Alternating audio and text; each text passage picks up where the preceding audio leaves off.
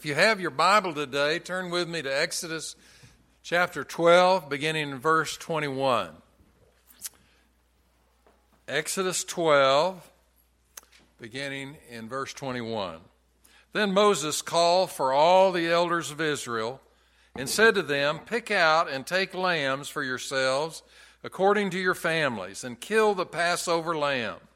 And you shall take a bunch of hyssop, dip it in the blood that is in the basin, and strike the lintel and the two doorposts with the blood that is in the basin.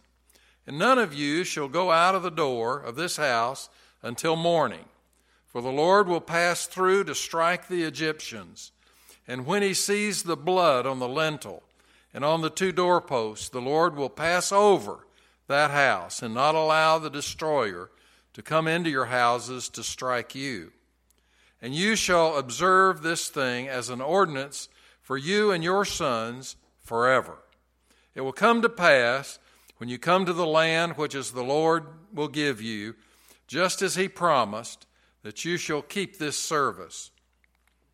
And it shall be when your children say to you, 'What do you mean by this service?'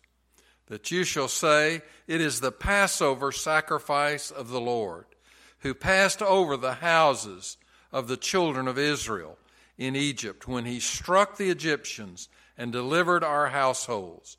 So the people bowed their heads and worshiped the Lord." Well, our passage of Scripture today focuses on the most important thing in the history of Israel. In that event, God liberated some slaves. They were just a bunch of slaves. There was no organization among them. They just served as slaves. He delivered them from their Egyptian oppressors and constituted them as his own nation. The passage focuses on the miraculous power of God. And we see a group of people, of course, that are helpless, just standing there until God mobilizes them and draws them together. But the power of God is introduced into this hopeless situation, and we see that against the power of God, the once mighty arm of Pharaoh became very puny indeed. On that crucial night when the nation was born, a religious celebration was instituted. The institution was called the Passover. The celebration was to serve as a constant reminder of what God had done for and continued to do within the people of God. It's easy for even the most exhilarating experience to become a faded memory if you don't kind of renew it on a regular basis. The Passover was designed to keep alive this memorable event in the minds of all of the people of God. Because of the nature of the celebration, the Passover became a central source of religious education for the children of the Israelites.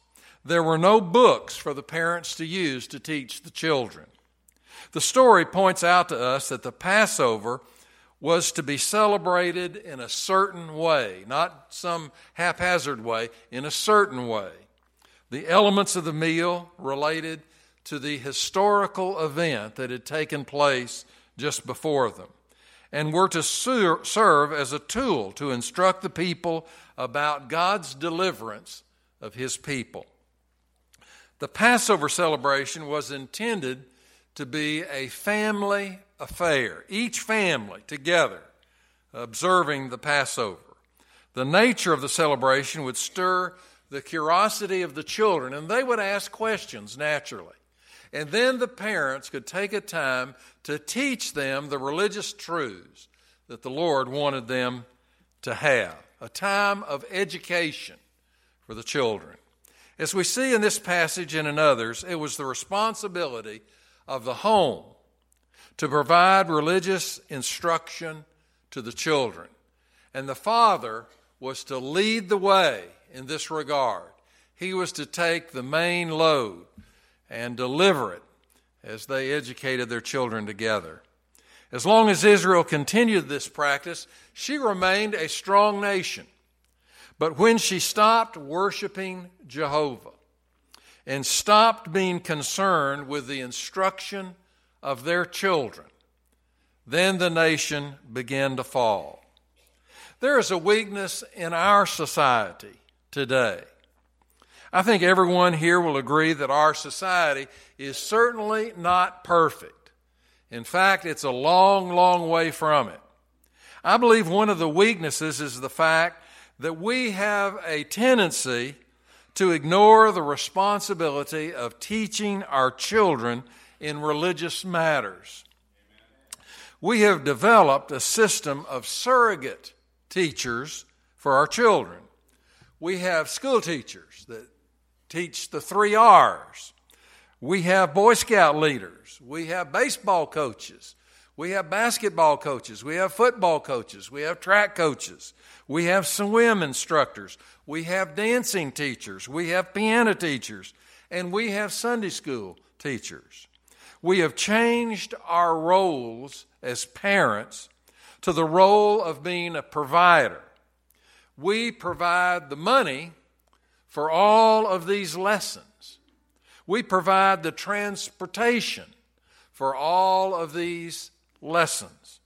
There is one area that remains important for parents to have the major role for instructions, and that is in the area of our religion, our faith in Almighty God. Most of us have withdrawn from that responsibility as well. We leave that responsibility to the Sunday school teacher and the preacher. Well, I must confess, if you expect us to be the sole provider of religious matters to your children and grandchildren, then you are asking us to do that which is impossible. We have your child 45 minutes a week. And then, of course, you go and see the grandparents on one weekend, and you go and take a little short trip on another weekend. And the task then becomes even more impossible. If you, as a parent, do not accept responsibility to reinforce the work of the church in the home, then, folks, we're not going to end up in the right place. The most any Sunday school teacher, any public school teacher, the most any Boy Scout leader can do is to add to what's being done in the home. Most parents have expressed to me a feeling of being inadequate to sit down and teach the Bible to the children. We talk about everything in the world, how the Rays are going to do this year, how the Bucks are going to do this year, but we don't talk a great deal about the Bible and what it can do in our hearts and in our lives. Dr. James Dobson, the professor of pediatrics at the University of Southern California, was asked this question: should I allow my child to make up his own mind about all of these religious issues? Well, he answered by giving an illustration. He said a little gosling, which is a baby goose, has a peculiar characteristic that is relevant to this point.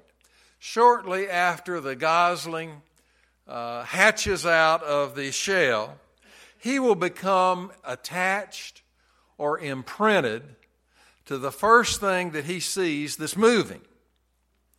From that time forward, he will follow that particular object when it moves into his vicinity.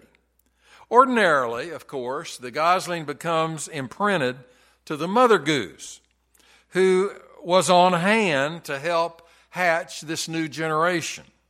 But if she is removed, the gosling will settle for any mobile substitute.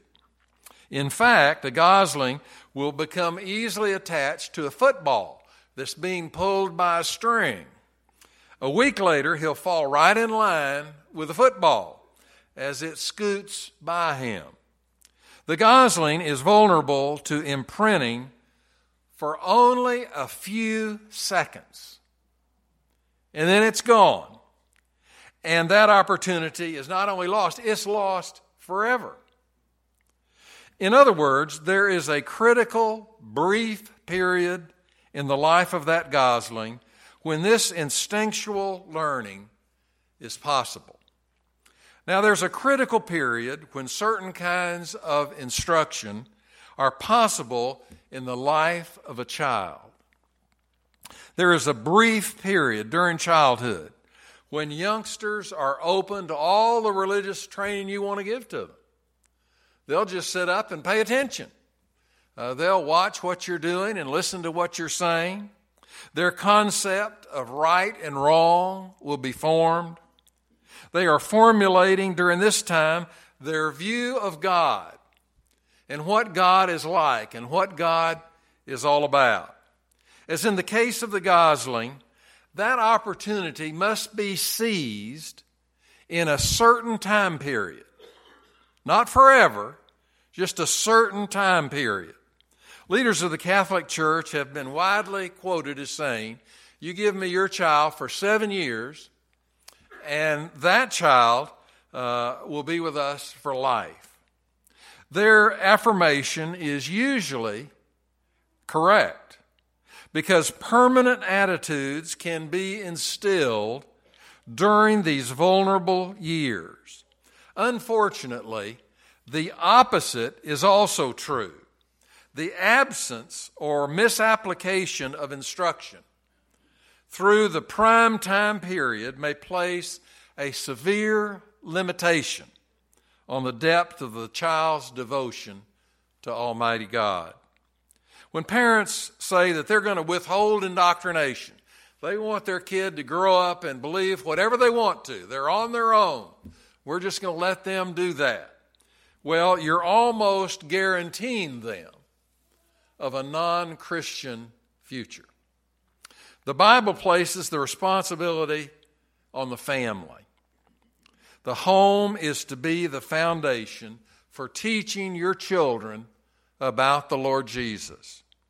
I want to say to you that no matter how conscientious you are to this, you cannot be guaranteed a success. There are so many factors that influence the outcome of your child. Who they make friends with, where they go to school, what profession they go into, who they marry. What they do in all of these instances has a great deal to say about how we turn out. We cannot guarantee that your child will be godly and wonderful and meek and mild and all of that. But it seems like to me it would be a lot better if we could say when the child does leave home, "I gave it my best." If we can say that, then we've done really what God wanted us to do. There comes a time when we have to turn our children, our grandchildren, our great-grandchildren over to the Lord and pray the years of our investment in their lives will pay off. Cindy and I went to a huge Baptist meeting in New Orleans years ago. Dr. Dobson was the main speaker. He talked about the family, and he gave some statistics that nobody in the room liked. He said individuals only have a 6% chance of accepting Christ as their Savior if they once pass their 18th birthday without doing that. He also said that 33% of all children in America were born out of wedlock. Well, last night I checked on that number to update it, and now guess what it is? It's 40% of all the children in America are born out of wedlock. What in the world are we teaching our children? Dr. Dobson told a story at the convention that really touched my heart. I got my pen out and I started writing just as fast as I could. He said in a particular family, the grandkids decided one day when they were all playing that they wanted to go to their granddad's farm. And they wanted to work out in the fields for a day. They'd never done that. In fact, they'd never worked at all in the fields. It was so different than what they did in the city. They thought, well, that'll be a blast. We'll just have a great time out there doing all this stuff that they do. Well, the granddad had worked in the field on that farm all of his life. The kids wanted to go into the fields and pitch some hay. They'd heard that all their life, but they'd never done it. They wanted to ride in a wagon. They thought, this is really, really going to be fun. The grandkids, all 8 of them, wanted to go out into the fields and work. They said, we want to work. We want to work a whole day in the fields. Well, the granddad did not want them to go. But the grandkids kept begging and pleading. Please let us go. We've never done this. This would be fun. We want to do it. Well, finally, the granddad said, okay, on one condition. He made the eldest grandson promise that he would keep all of the children out there in the field until 5 p.m., that they could not come back early under any circumstances. Well, the eldest grandson said, Granddad, I'll see to it that that's what we do. Well, they left. And at first, it was a lot of fun. They just had a big time. They laughed. They ran around. They rode on the tractor. That was so much fun. They'd never been on a tractor. Had a big time doing it. They lined up to do that. And they just wanted to do it more and more. It was exciting. While all this was going on, the sun was getting hotter and hotter and hotter. Everybody started sweating. Some of them got hay down their backs, and it itched. And then everybody said, we've been working for 2 hours. We're tired. This is hard. So all the kids started complaining. They all wanted to go home. It wasn't fun any longer. Some of the grandkids even started crying. A few hours went by, and a storm came up. And then everybody was scared. They all said, let's go home. The storm's coming. The eldest son said, no. Granddad told us we need to stay out here and work until 5 o'clock. And that's what we're going to do. The dark clouds grew. The storm grew. And then everybody was crying. It was scaring them to death. But they stayed. They cried. Everyone complained. They didn't do much work after that. Finally, 5 p.m. came and they went home. Granddad was there to meet them when they got home. He was proud of them. He had Cokes and cookies for every one of them. They had worked more or less, probably less, all day. They began to feel real proud of themselves. I worked all day in the field. That's what they were saying.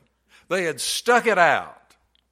The grandfather told them all, this farm has been successful through the years because we have stayed in the field. He didn't quit. He didn't give up. We worked hard and we stayed in the field. Today, so many are inclined to give up on the family idea, or give up on the religious instruction for the children, or give up on Christian parenting when things get a little tough. Let me encourage you to work hard at that and to stay in the field.